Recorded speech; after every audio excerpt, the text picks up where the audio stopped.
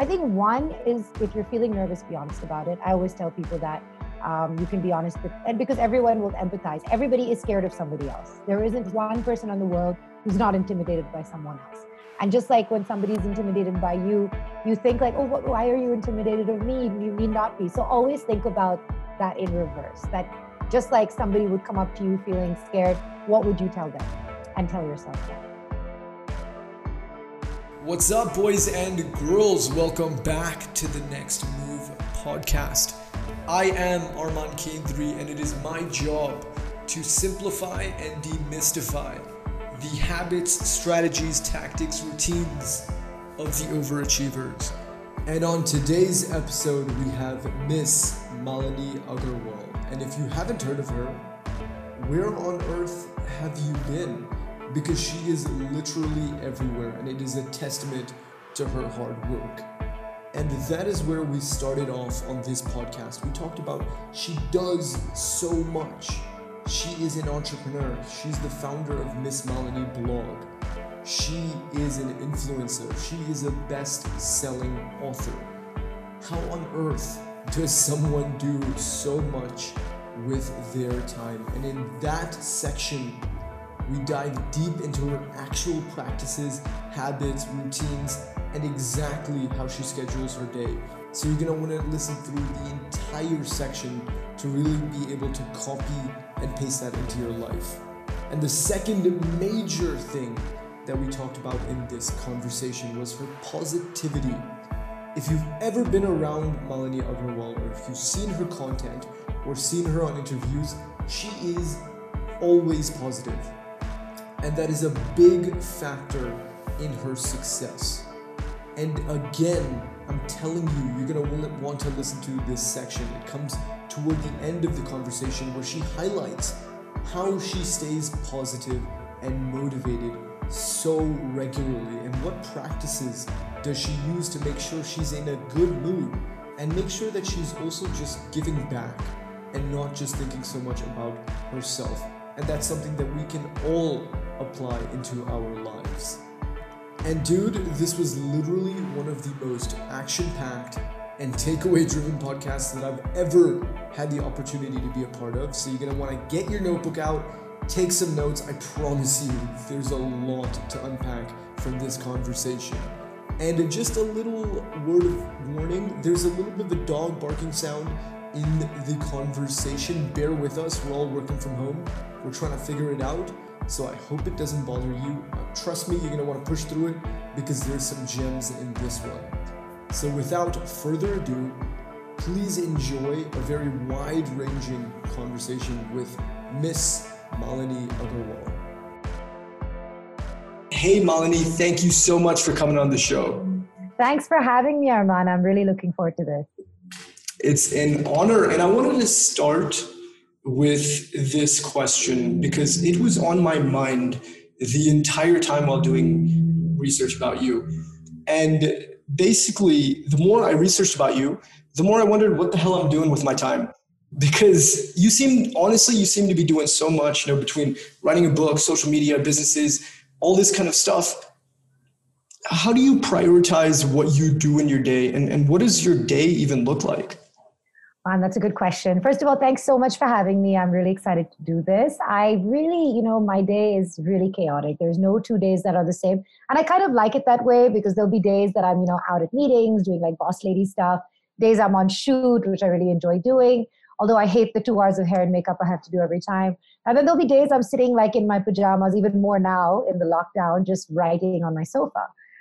So to answer your question on how I manage, I actually luckily have an amazing life manager. She was my assistant. Now she manages me, Yadsha, who I think has been coordinating with you. And the rule is if it's not in my Google Calendar, it's not going to happen. So my Google Calendar looks like a bloodbath on most days. It's like something every 20 minutes.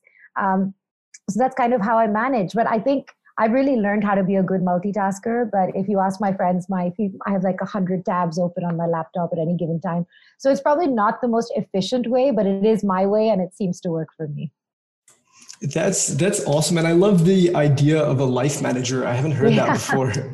No, yeah, exactly. So I think what I've realized more and more, especially in my line of work, is you need someone that really knows you well enough to know, like, she can tell what my mood is off. She knows when I'm going to be like Devil Wears Prada or when I'm just having a chill day or I just want to recover after a big weekend. So I think that's really something everybody needs. I highly recommend having someone like that, but it's not an easy job. I think very few people can handle that kind of high pressure because I'm always sending her 100 things to remember for me. So I really don't know how she does it, but one day I'm going to interview her and ask her what it's like. That is awesome. And yeah, she's completely on top of it. But so you have all these things going on, right? And it's on your Google Calendar and it's filled up every single day. And I'm interested by the fact that you said 20-minute increments too. But yeah. How do you even decide on that day that I'm going to do a shoot today? I'm going to do blogging today. Where does that prioritization come in? So I actually learned a lot in the lockdown when I used to kind of be very ad hoc about stuff, but I decided that I was going to learn some new skills in the lockdown. One, because suddenly everybody was leaving the lockdown having like become this professional, fitness freak or cook or something. I was like, I need to do something. So I actually did a whole level of Spanish and I started doing yoga. And that actually forced me to put in a blocked hour 4 times a week for something. And I was like, hang on, this is great. I should do this for everything.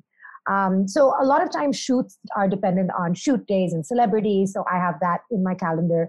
Then there'll be certain days that I have set meetings. So every Monday I meet with my main A team to discuss content and what they need from each other. Then I have all sorts of management meetings.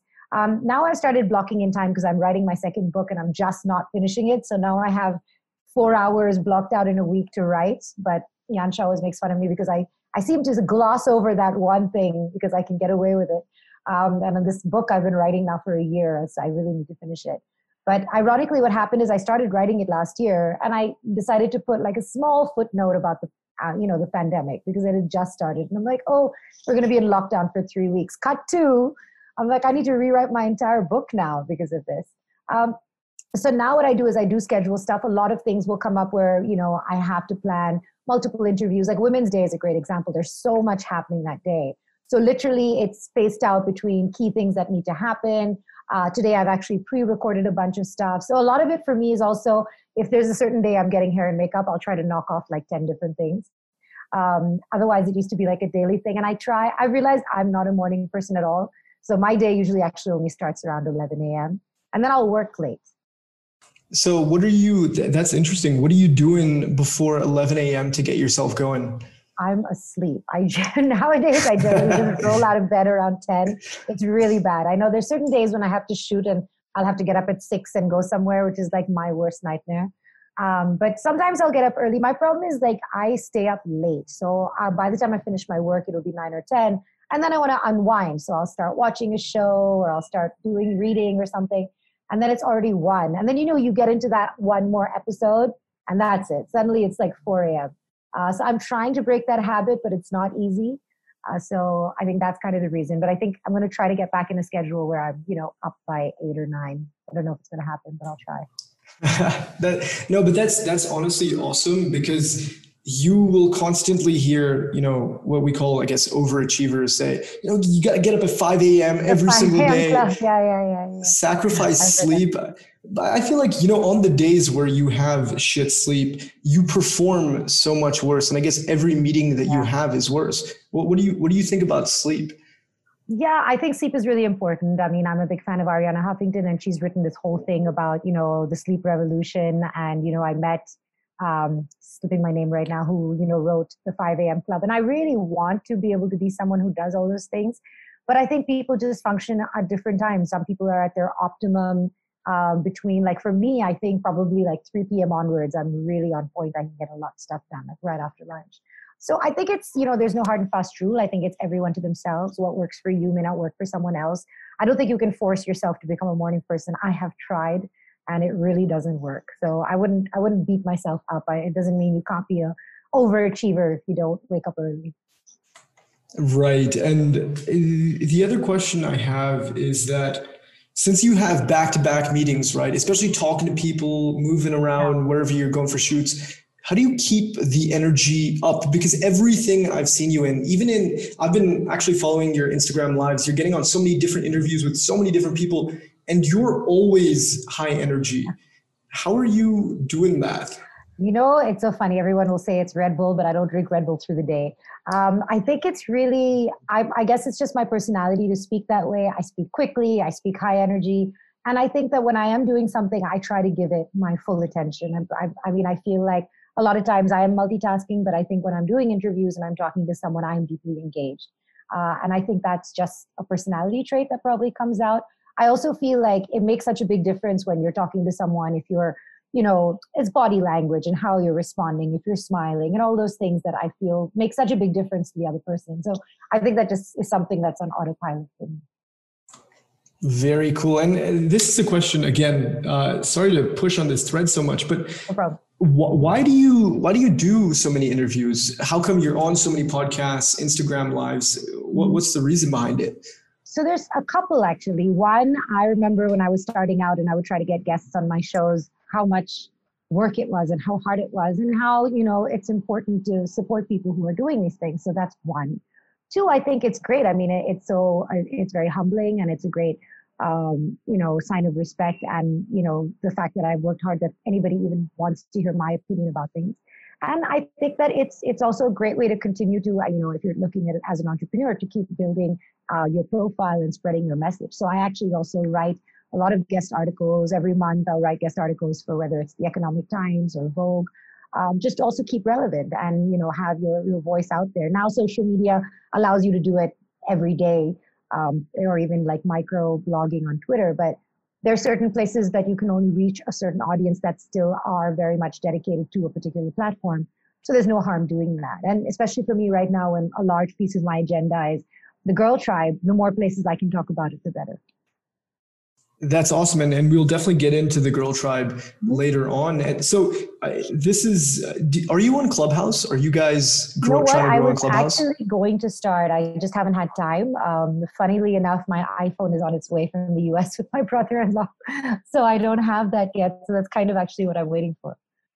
Yeah, it seems to be growing a lot. And I think for your platform and the fact that you're constantly putting yourself out there, it's a great place to be. Yeah, I've heard really good things. So I kind of want to move on into a little bit of your story. And I know you've talked about this a lot before, but when you moved to Bombay, right, you said you were living in a 6-person apartment, and we'll get into that. But do you think that if you're trying to do something in the influencer or podcast or YouTube, whatever kind of space, do you need to be in Bombay? Because 99% of my guests are there.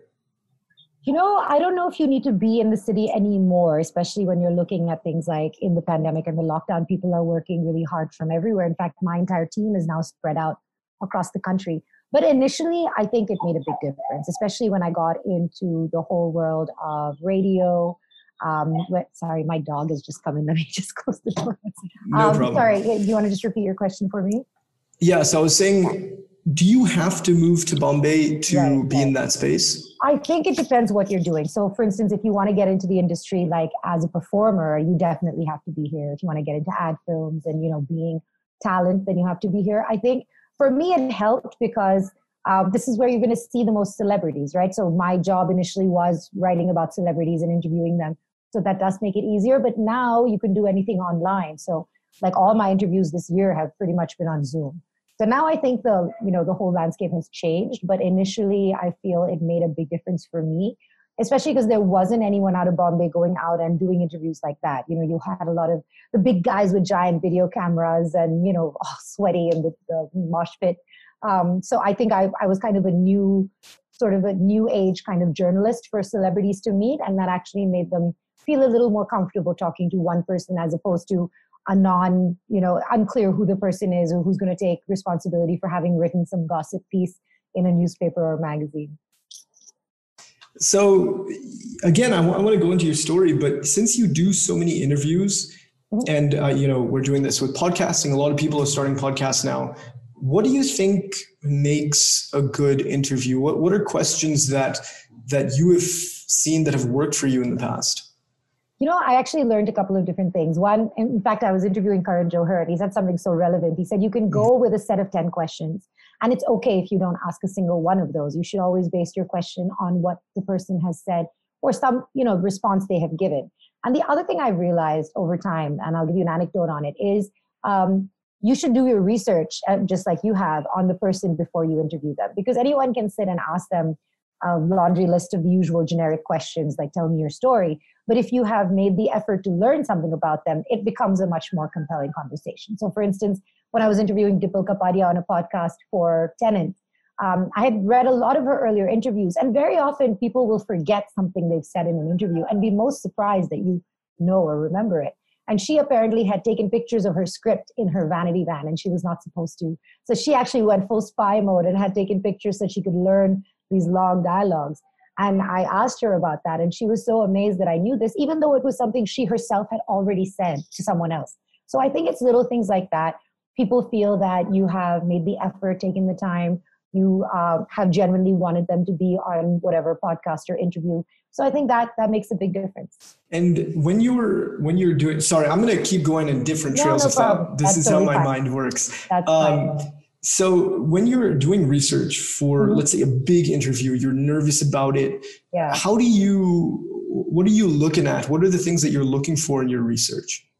So for me, I try to keep it fun and easy, because I think that long interviews when it comes to television or even social media tend to become like a blind spot, especially when it comes to celebrities. So I try to find things that'll be a fun peg. I think we were some of the first people who decided to start playing average minute-to-minute games at home and, stuff with celebrities. I have a new show coming out on OTT called Feed Up with the Stars, which is going to be similar. And we're going to play all kinds of fun pandemic-y games where people have learned how to do crazy stuff at home. But I think for me, it's really about thinking about what is it that this conversation is supposed to be about? What am I trying to achieve from this? Am I trying to get people to know this person better? Am I trying to get some information out about a film or a project they're working on? Is it about a certain topic? Is it about women's rights or equality? So you think about what is your goal? What do you want people to leave with? And then you craft your conversation around that. And so let's say you haven't met one of these celebrities before, right? Yeah. Again, you're intimidated. You have 2 minutes. They tell you have 2 minutes with, Shah Rukh Khan or whoever it is, right? How do you create a connection between you and the guest so that they instantly feel comfortable? Because I've seen that in your interviews, and they're going to say things that they probably haven't said before. So I think one, you can fix a lot of stuff by throwing huge amounts of positivity and, love at it. And I remember I was interviewing Hrithik Roshan. I was a little nervous, and I was just smiling at him and telling him, I really like something that he had said in the past, or just the energy. And people do, bounce off that. If you tell anyone that you really appreciate how much they do or their vibe, that it makes everyone feel good. But I remember I was really intimidated when I was interviewing Amitabh Bachchan for the movie Pink. And he had come in wearing these pink sunglasses. And you never know when he's serious or joking. He's just that kind of person. And he had come in with this baritone voice, and he looked like he was angry, but nobody knew. And this guy, Deepak, was fixing his hair. And suddenly he was like, Deepak, stop, in this big Amitabh Bachchan voice. And everyone was like, Deepak, stop touching his hair. And then I had to start this live interview on Facebook. And so I was like, hey guys, we're here with Amitabh Bachchan. And it's live. And he says, why did you say hey guys and not hey girls? And I was like, oh my God, this is the worst moment of my life. And he was right. And he was just having some fun because it was for the movie Pink. And I was quite nervous then. But ironically, I had actually had a great backstory with him. So he's from Allahabad. And my father studied at the University of Allahabad. And his father, Harivansh Rai Bachchan, was his professor at that time. And my dad had been this huge nerd and had got this letter of recommendation handwritten by his father, which I had brought a copy of for him to sign as a take home for my dad. And he was so moved when he read it. And I told him the story, and he was like, yeah, this is my father's handwriting. And then he said that, what I'm going to do? And my father used to write a lot of these letters. He's like, I'm going to ask everyone who's gotten a letter from my father to send it to me so I can compile it as a book. Can I keep this? Now, of course, if he says, can I keep this? You don't say no to Amitabh Bachchan. I was like, okay, well, sorry, Dad. But it was just such a great, and he really warmed up immediately after that. So I think one is, if you're feeling nervous, be honest about it. I always tell people that you can be honest with, and because everyone will empathize. Everybody is scared of somebody else. There isn't one person in the world who's not intimidated by someone else. And just like when somebody's intimidated by you, you think why are you intimidated of me? You need not be. So always think about that in reverse, that just like somebody would come up to you feeling scared, what would you tell them? And tell yourself that. Wow. And yeah, that makes a lot of sense. You you put out positivity, you make sure that there's something that they resonate with you. And that story with Amitabh Bachchan is awesome. And you know what? I do the exact same thing. I always say, hey guys. And whenever I say it to a girl, I'm always like, shit, was that a right thing to say? Yeah, we all do it. It's so funny. And now I'm starting to consciously make a change of not doing it. But I think it's just, and nobody means it badly. You know, it's just like one of the things we do. Yeah, definitely. So I want to ask you about these pigeons when you moved to Bombay. Yeah. Okay. I personally think the pigeons are the rats of the sky. They absolutely are. How did you, so when you first moved there, to give people context, you lived with 6 people in a small place in Bombay and a pigeon. The question here is, why did you, because you grew up internationally, did you intentionally move to a place where you would be uncomfortable, or was it just a matter of I don't have the funds to live anywhere else? So I grew up all over the world, as you know, and when I was 17, my father retired, and then I moved to Delhi for 6 years. And I mean, it was kind of a culture shock for me because I was living this princess life of being the ambassador's daughter. And suddenly, you know, I come back and I was like, where's the pool? Where's the tennis court? And my mother's like, sit down, that's over. And now in hindsight, I realize, you know, how entitled and what a brat I must have been to even think that way. And I loved being in Delhi. I went to school and college there, but I came to visit a friend in Bombay once, and it was just like out of the movies. I love the neon lights. I love the vibe, the black and yellow taxis you could jump into. And so I came for a weekend, and then I stayed 20 years almost, which is crazy. But when I came here, obviously I didn't have much money. I used to be a professional dancer, so I had saved up some 40,000 rupees, which goes really fast in Bombay. And then I found a place to rent, and there was like 6 girls to share with. And I was like, it's fine. It's like a dorm, basically. But at night, this pigeon, I don't know how, would sneak into the house. And a lot of these girls were traveling, so I would be there alone. And it would start flying around the room, like in panic. And I'm like, why are you inside anyway? And, you know, here you have these ceiling fans in India. And I thought it's going to hit itself on this fan and there'll be blood everywhere. So I was to sleep terrified under this bed sheet. And I think I remember going to my friend's house, the one girl I knew, crying, saying, I can't live like this anymore. And I think it was kind of motivating for me to get out and you know, then do something with my life. I always wanted to. I came to Bombay thinking I want to live a life that's less ordinary. I want my life to feel extraordinary no matter what I'm doing. And I think it wasn't that I was purposely trying to be uncomfortable. I'm definitely, a creature of comfort. But it was one of those things that I was willing to do. I didn't need a fancy house. I still, to this day, don't need a fancy car or, you know, all those things to be happy.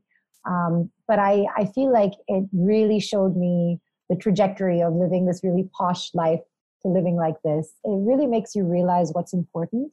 And I think to this day, I feel like that wasn't the worst part of things that have happened to me. That doesn't bother me so much. It's just a funny story. And I think it's so interesting that, you know, before you become someone that anybody asks these questions to, it's just an anecdote that sits in your head. And I remember writing it in my book thinking, wow, I never thought that this would be a story I would put in my book. But it's kind of cool. So I always tell people, like, always think of these little crazy things that happen to you, because one day they might go in your book. That's amazing. And I heard you say on another podcast where it took you 10 years to become an overnight success. Yes. Yeah. And I love that. And so when you were in Bombay, what were you doing at first? And how long were you in that apartment for? Oh, wow. So I moved to Bombay. I've actually moved 6 times. That's the thing in Bombay. You know, real estate is the toughest part. So I moved here, and actually, so I had met a guy when I moved here. We're not together anymore, but I really credit him for that. So I'm really like a creature of emotion. So I followed love to some extent. I'm like, I'll always do what my heart wants, you know. So I was a professional dancer in Delhi. And then I decided that I was going to, you know, come to Bombay and get a real job. And so I started working with my boyfriend at the time at a company called Activate Technologies. This is when all these little tech companies had popped up. And we were working on, like, there's a local tabloid here called Midday. And we were working on a website for them called Chala Mumbai. And I was a content writer, so I was coming up with all the different sections and just all of that. Then we actually broke up, so I joined another company called Ideas for You. And get this, my job there was to write fake reviews for a website about home appliances. So I would have to go to like this mall called Vijay Sales and look up like washing machines and dishwashers and look at things that I can write. And I remember thinking, like, what am I doing with my life? And then after that, I managed to go for an interview at a company called Asia Content, which turns out, and the guy there was like, I'll be honest with you, I need someone to write romance content for the MTV website. I'm like, you're going to pay me to write about love? This is amazing. And so that happened.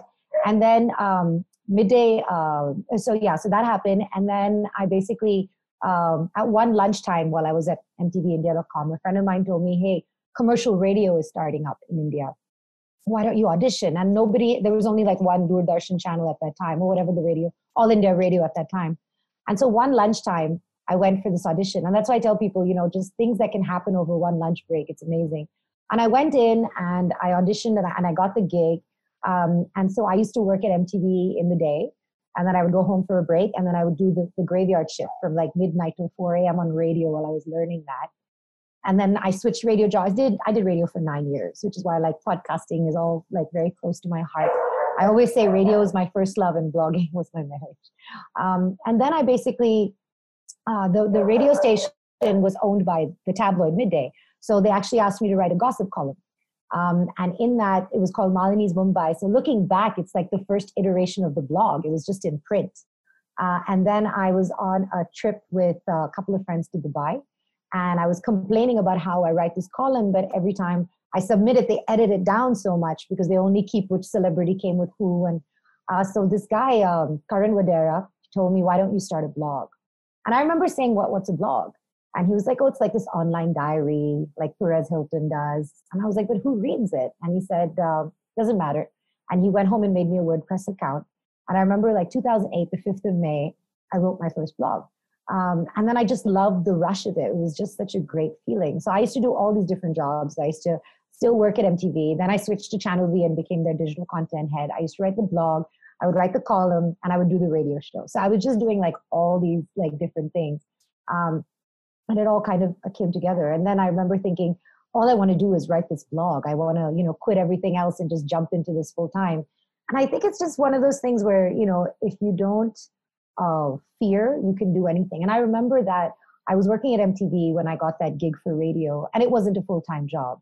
And I kept saying, should I quit my full-time job and getting a regular salary? And the guy at radio, my old programming director, Aditya Patwardhan, he said, you will make the biggest mistake of your life if you don't quit and join this, because you have a lot of talent for this.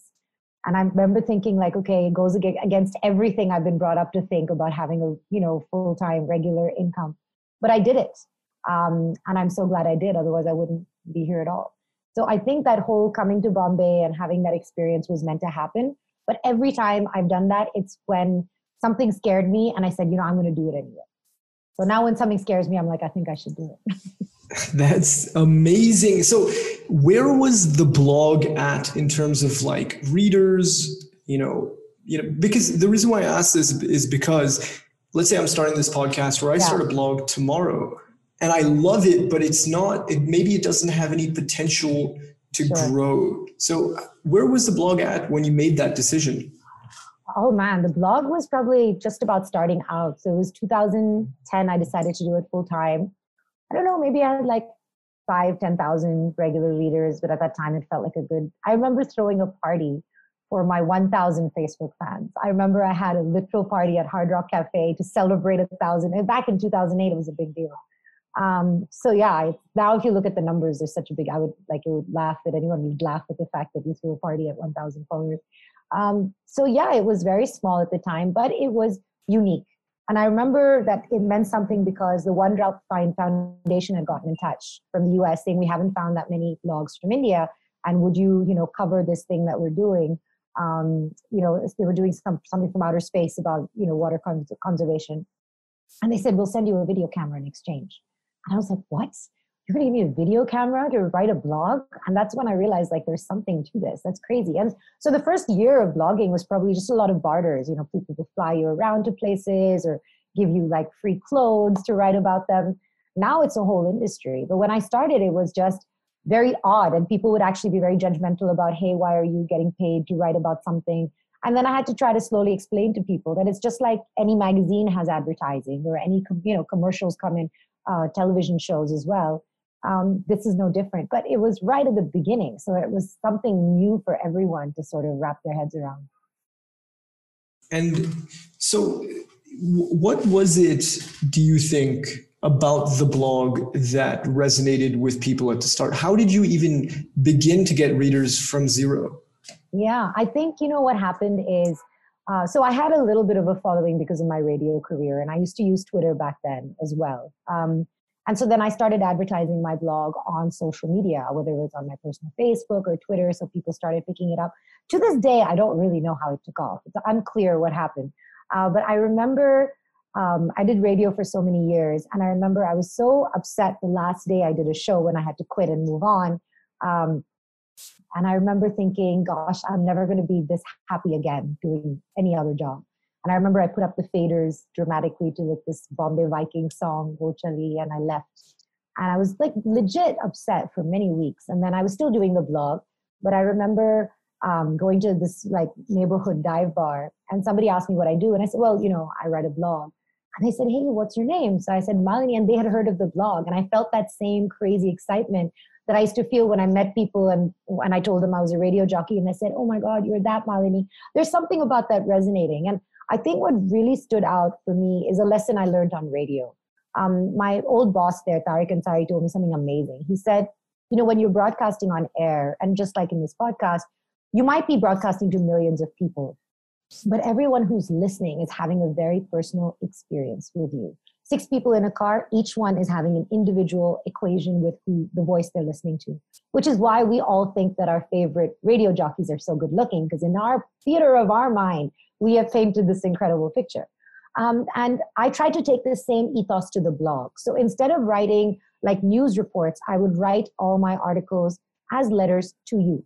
And I would address them as I would be addressing a friend, with just a little more enthusiasm. My one thing that people told me on radio is pretend like you're talking to your best friend across the mic, but with a little more enthusiasm. And that was my brief for all my shows. And I think that's what I took to the blog. And I remember, and I think this resonates with you, we've grown up all over the world. So we know what India's like, and we know what it's like in other countries. But people have such a small, limited understanding of India. And it's not their fault. They watch National Geographic, they watch Slumdog Millionaire, and then they're surprised that you speak English well, and I remember being in school in Greece in the 5th grade, and someone asked me if I go to school on an elephant.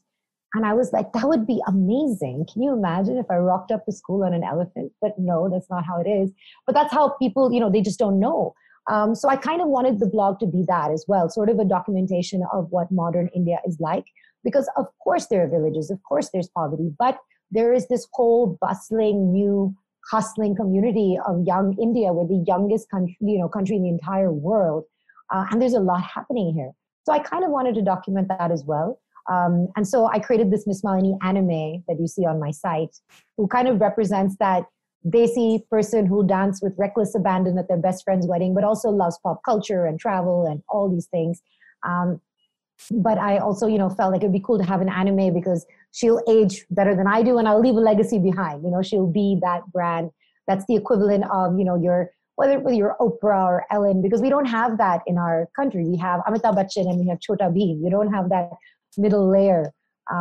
So yeah, I think that was the thinking behind it, and I feel like it resonated. I guess there were a couple of turning points where, since I started off with Bollywood, I remember there was a friend of mine who was visiting from the US, and he happened to have been on a Lufthansa first class flight back from the US.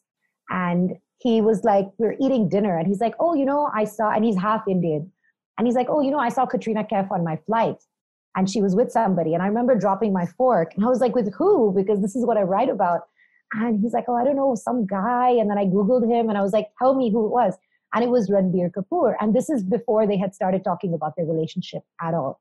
So I managed to write this piece about it, and everyone was like so shocked. How did you know? And then it turned out it was true. So that other people started picking up content from my site, and like little things. And I always tell everyone the best things happen on a Tuesday night at 3 a.m. because I was out with some friends, and we happened to walk into a bar, and it was 3 by the time we're leaving. The lights come on, we're ready to go home. And suddenly the lights go off and the music starts again because Salman Khan has walked in. And he goes to the bar and hands his credit card and tells everyone to take their cards back and starts handing out bottles of champagne. And we took pictures with him. And we were the only ones who had those pictures. So the next day, all these tabloids have taken pictures of my blog and said, look, this is covered. So it's also right place, right time, which comes back to, yes, it helped being in Bombay to do this. But I think those might have been also some turning points where people were like, how did she know that? I mean, it was all a lot of blind luck, but I guess that's how it happens. It's also because it's overnight, right? Like suddenly I have information I can post tomorrow, as like today, as opposed to wait for the print run. Yeah, and just to go back on that point when you were talking about if somebody asked, when somebody asked you if you go to school on an elephant, in college I've been asked like, did you guys use computers? Like, was it all, and how do you speak English so good? Yeah, that kind of stuff definitely exists, and I guess this does bridge the gap. And just to jump back into the content bit, right? When you were writing that content to somebody, what kind of factors are part of that? So you're saying, hey, how are you even starting? Are you starting with a hey? And what kind of things within the content are you using to make it more personable? So I think what I tried to do is make it my personal experience, a fly in the wall experience. Because anyone can say, and that's what I saw when I came back, I saw a lot of data dumps of pictures. Like here's Aishwarya Rai at an event and 17 pictures of her, but I have no idea what happened inside or, what she was there for. So because by virtue of having been on radio, I would get invited to a lot of these events. So I would go and I would write about it as kind of like what it was like for me. So I would say, I went to this event instead of this event happened. And I would say, and here's who showed up, and this was interesting, or here's something I overheard. And at that point, I did do a little bit of gossip. So there would be like something funny about, Arbaz Khan's bodyguard who was there and, who he was talking to. And just like funny things that you notice that you might tell a friend, but you don't normally put into an article news piece. And I think those are the things that resonated with people. And I remember thinking, I was so amazed that I would write this stuff for myself thinking that's so funny. And people would say, oh my God, that was so funny. I'm like, wow, I can't believe that resonated. So then, and I realized that, a lot of times all of us feel so insecure about being 100% ourselves. Like case in point, all the influencers now, like Lilly Singh, for example, has these really fun catchphrases, or anyone in India does as well. And earlier, like if she says like, what's in the combo, she would never have started off thinking like, oh, that's a catchphrase I'm going to use and it'll be funny. I started saying to the moon because I used to love this movie, Catch Me If You Can. And the guy always said to the moon. Doesn't make any sense because we're way past the moon now. But I mean, I literally have a tattoo of it and a rocket. And I was like, so it was amazing that, what? We are so uncomfortable or so hesitant to be our full selves and say the things that we think are funny in our minds. But if we did, that's what makes us unique. And the influencer landscape proves that so well, because what's resonating are these quirky things about people, the things they're saying. Look at like PewDiePie. Like who would have thought he'd become like the world's #1 YouTuber? But he never started off thinking, I'm just going to say this, or I'm going to, make my name PewDiePie and it'll resonate. So I think that's what it was. And I think that's kind of what really stood out for me. And then I started being more unabashedly myself. And I think what was, a little bit net savvy of me at that time was that I would really use social media to amp up my blog game and do snippets there and say, hey, if you want to know about this story, click and see my blog. Because I was part of the 2003 first .com boom. And I remember reading this amazing book called .gone, I think. And it was how, at that time, there was no social media. So all of us were living on our little islands, making great content, but nobody knew about us. So it's like, you're having a party, but you didn't invite anyone, right? But now with social media, you can tell everyone what you're doing. And that's what the big difference was, this ability to connect where people are. And I always give people this analogy, right? Now you have to go to where the party is if you're selling a brand, but you have to stop short of just promoting yourself. So again, I'm writing my second book on this topic, is that we behave so differently online than we do in real life, right? We behave like, imagine if you did what you do online in real life and you just, posted pictures or videos of yourself. It's like going to someone's house, putting up pictures of yourself and leaving without talking to anyone. And you don't want to be that guy, right? Like you want to be someone and the people that you remember are the ones that came and asked you about you or showed some interest in, because everybody likes to talk about themselves. So be someone who listens, that makes you more memorable. And I think that that's something that I always tried to do. I always tried to respond to all the comments that came in, all the things that I think have become hygiene now, just by virtue of treating my social media or my blog as an interactive experience. be someone who listens. That'll make you stand out. I really love that, actually, because you're so right. Like everybody just wants to talk. Do you do that when you go to parties? Are you more of the listener than the talker?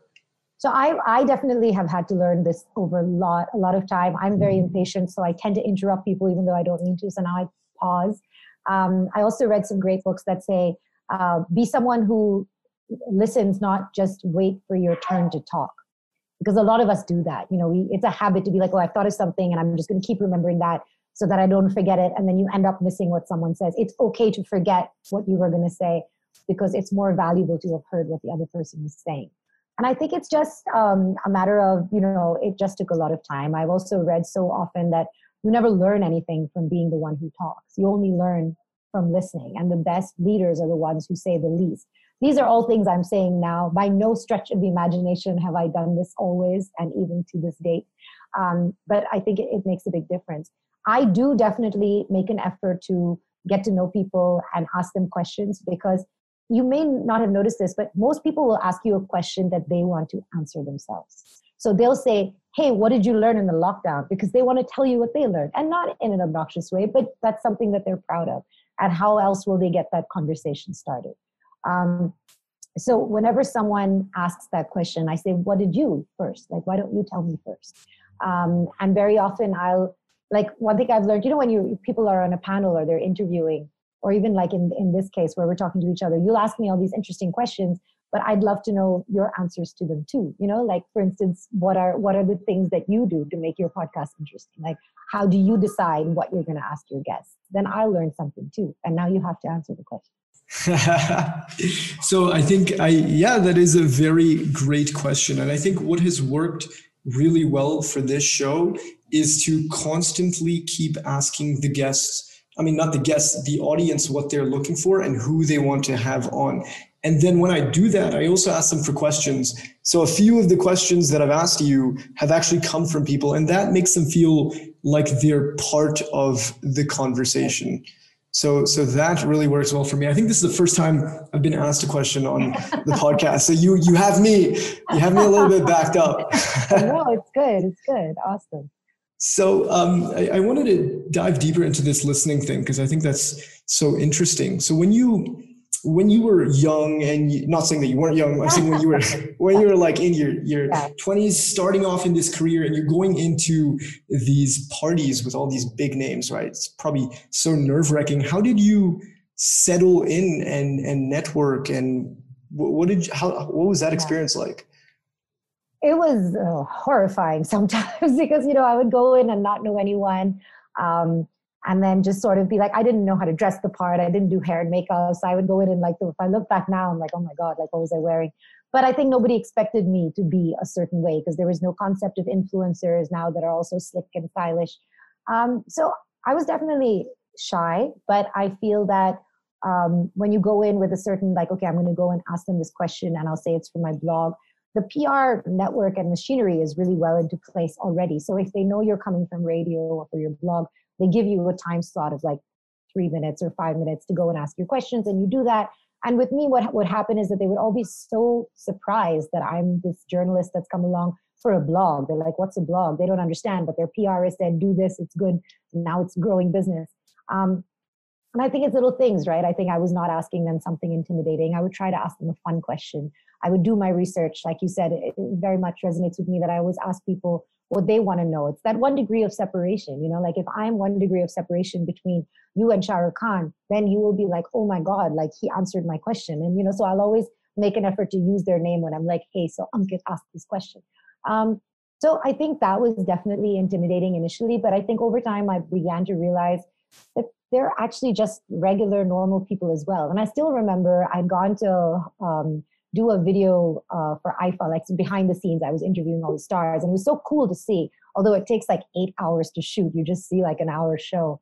And these guys were there till 4 a.m, Anushka, Ranveer Singh, all of them are there. And it was so sweet to see how they interact. Because I know Anushka was nervous about her performance. So Ranveer Singh was backstage watching her on the screen, every move to support her. And I remember I was sitting with Malaika Arora, and she was sitting in this beautiful white dress, and I was talking to her.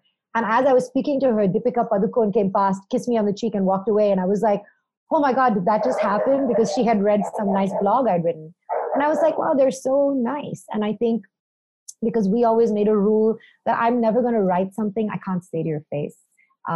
So I never said any random, bitchy things unnecessarily about people. And I think that takes the pressure off them as well, that I'm not going to twist one sentence they've said into some sensational clickbaity headline. But again, these are not things I knew. I've definitely learned all of these the hard way. That is very amazing, because I can't even imagine it, to be honest, because if you're going and you're seeing all these people, I can only help but imagine that you'd be so intimidated, and just making your way through that room, that is awesome. I want to ask you, as we lead into some of the final questions, do you have a favorite setback in your career that at the time you were like, shit, this is awful? Or it can be in your personal life as well. But when you look back, it's actually been very beneficial for you. Gosh, I think there's a bunch of different things. I think for me, probably the biggest setback has been, I'm trying to think whether personal or professional. I don't know if I should talk about this. Okay, so I'll tell you. So I have so I think what happened with me is that I learned the hard way that you have to have a lot more, as I say in India, Tehra, you have to have patience before I don't think before I speak in a work environment. And I think I lost one of my business partners early on, not even early on, but midway, because I was so upset by something that they said that I let that relationship, or I let that fall apart, because I was like, but I'm right. And even if I was right, or I think I was right, I didn't give them enough chance to see what they were upset about. And everybody has some reason or motivation that's upsetting them, right? And you can go blue in the face saying, but it's not my fault. But if someone is still upset by something, you have to step back and try to understand what the cause is. And very often it could just be a random misunderstanding. And I think that I realized then that I would, I would keep pushing that, saying no, but to justify myself, because you don't want to feel bad about yourself, So I think I've learned now over time that even if I feel that I'm right about something, I will try to get to the understanding or motivation of what is upsetting someone else. And it's even, I have another example of this. I remember I was hosting the red carpet at IFA. I think it was in New York or something. And I was supposed to interview like 5 A-list stars, so like Salman and a couple other people. And so I was just doing my job. I was just doing those 5, and then the rest of the people were walking by, and my team was doing social media. And I remember this singer came up, and my team was like, okay, I'll do some social media. And she was like, you're not going to interview me? And I was like, well, she's not on my list. I'm like, no, we just need this picture. And I remember she went back and tweeted saying, well, how offensive, and why didn't you interview me? And I remember apologizing, saying, look, I'm really sorry. I didn't mean to offend you. Why don't we do something at my studio when you're here? And she's like, no, I don't want to do anything with you. So obviously she was getting escalated and triggered by it. But I thought I was doing the right thing by saying sorry. But I realized later, and I put it in one of my TED Talks, that I said, very often if you want to say sorry to someone and you were doing it in real life, you wouldn't call a crowd over and say, hey, look at me apologizing. You would probably take that person aside, understand what upset them, and say sorry. So without justifying it. So if you're sorry, then you're really sorry. If you're otherwise, you're just sorry you got caught, or you're just embarrassed. So it's really important to make that distinction. And then I realized that I should have just stepped back, because I just made it worse for her in her mind. If someone is just being really nice about something after, it just makes her look like she's ranting. So I realized that. And now if something happens, I take the conversation offline. And I don't feel the need to justify myself in front of everybody. And if someone had something to say, the people who matter will know what's right. And those that don't will probably forget about it the next day. How do you maintain your relationships, right? Because again, you have so many celebrities, I'm sure founders, influencers. How do you make sure that you're in touch with them and that they constantly feel connected to you? I think it's a lot of work, definitely. I think that my team keeps telling me I'm too accessible, because everyone has my phone number. I've changed my phone number once. They're trying to get me to do it again, because every PR person, I think, in the country has my number now. So what I try to do is try to maintain a relationship outside of just asking them for work or asking them for an interview. and just check on them or just say happy birthday or whatever without agenda. And I think I've been really lucky in terms of, people have been very welcoming. And I think because I don't think I was in competition with a magazine or a newspaper or a TV channel, I was doing something different.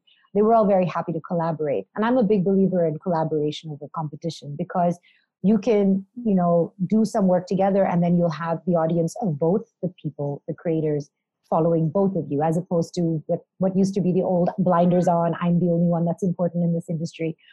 So it does take work. You really have to maintain relationships. You have to, I guess, be a little diplomatic. I definitely have had to be diplomatic in certain cases.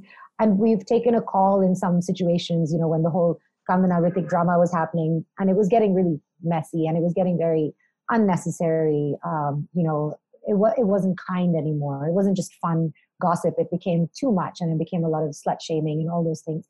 So then I wrote a piece saying I'm no longer going to cover this from a gossip angle at all. If anybody wants to release an official statement, we'll only be carrying those, because it's not fair to make every piece of someone's misery the headline.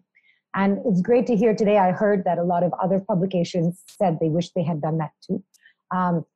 But yes, we lost a lot of views, I'm sure, by not doing clickbaity stuff. But at the end of the day, I feel like I sleep better knowing that I didn't use people like that. That is very interesting, because I guess that's kind of your dichotomy always. Yeah. It's views versus what's right for me and my business. Yeah.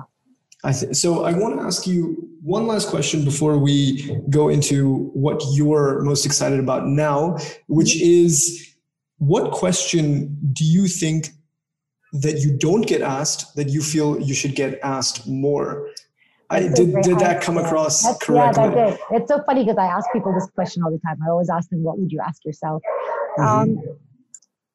I guess, I don't know if people don't ask me, sorry, is my dog too loud in the background? Yeah, he's a little bit loud. Yeah, let me just see if I can get him. Sorry, I'm going to try to give him a snack so he becomes quiet. No problem. Sorry, go ahead. Yeah, I think, that's such a great question. I think for me, maybe, I guess the question I probably want to answer is why do I do what I do, right? And I think a lot of times people might think I do it because it's, for money or just to get to hang out with celebrities and, all of that. And I think that the real answer to this question is that I do what I do because I feel that, time is passing all of us by and nobody's really documenting the good stuff. And I've realized this during the pandemic as well, that, we spend so much time waiting for something to happen. And now the pandemic has put a pause on everyone's lives. Like, hey, what if there's no future? What if you are just right now and that's all that matters?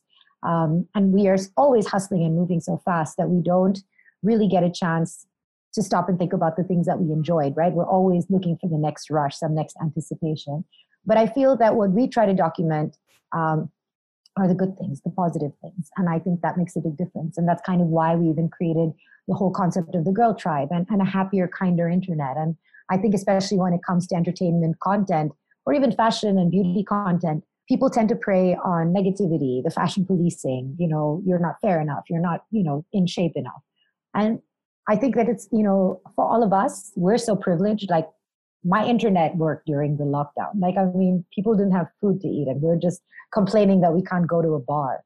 And so instead of us spending so much time doing negative, spending negative energy or writing gossip about other people or tearing each other down, isn't the onus on us, if not us, then who, to make the world a better place, to throw some positivity into it, to add something of value.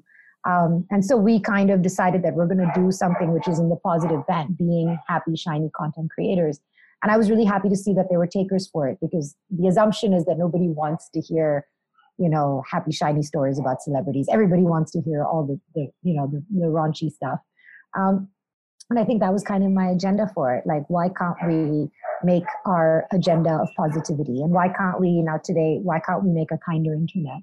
It's never too late. Just because people are used to eating a certain meal doesn't mean that they won't try something new. So I think that's kind of why I do it. That is amazing. And one follow-up question onto that is, I've heard you say that your one-word bio is positivity. Right. how do you keep positive? Let's say when you feel like shit, or something bad has happened. Do you meditate? What are your positive habits, basically? I mean, and I'm going to make you do your one word bio in a second. I think that it's for me, it's really the people I'm with, the energy I surround myself with. So if I'm having a really bad day, I'll make a plan for like game night with my best friends. And I'm not always happy, shiny. If you ask the people closest to me, I can be a super grouch at times. I'm a Gemini, so I have two individual distinct personalities, and people only get to see on the outside the happy, shiny one, but rest assured the other one exists. But I think for me, it's not even so much about me as it is about the other person. I think that whenever I'm speaking with someone or doing something, I feel that they are putting such good energy out and engaging with me that it automatically, bounces off with me. Now I'm going to make you do your one word bio. I actually learned this at Malaysia Social Media Week, where they said the best way to find a filter for all your content or whatever you do, even as an individual, is to find your one word bio. Now, how do you find your one word bio? It's not necessarily what you think it might be. Think about all the books you read, the people that you're friends with, the topics that you're interested in, the movies that you watch, the songs that you like, and think about a word that you find in common, whether it's adventure seeking or thrills or whatever it could be, solitude or meditation. You will find one word that is in common. So what is that for you?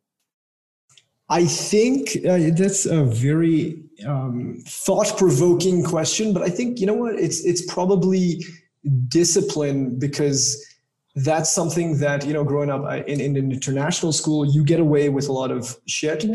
And that was me until I was 22. Yeah. And I think the change toward, anything that I have in my life is been discipline. So that's a very interesting realization I've come to on this podcast. Nice. That's amazing. Yeah, I think that's a great one. I don't think I've ever heard that before. Awesome. And I just want to end on, you were talking about Girl Tribe and Girls Tribe, how it's so important to you.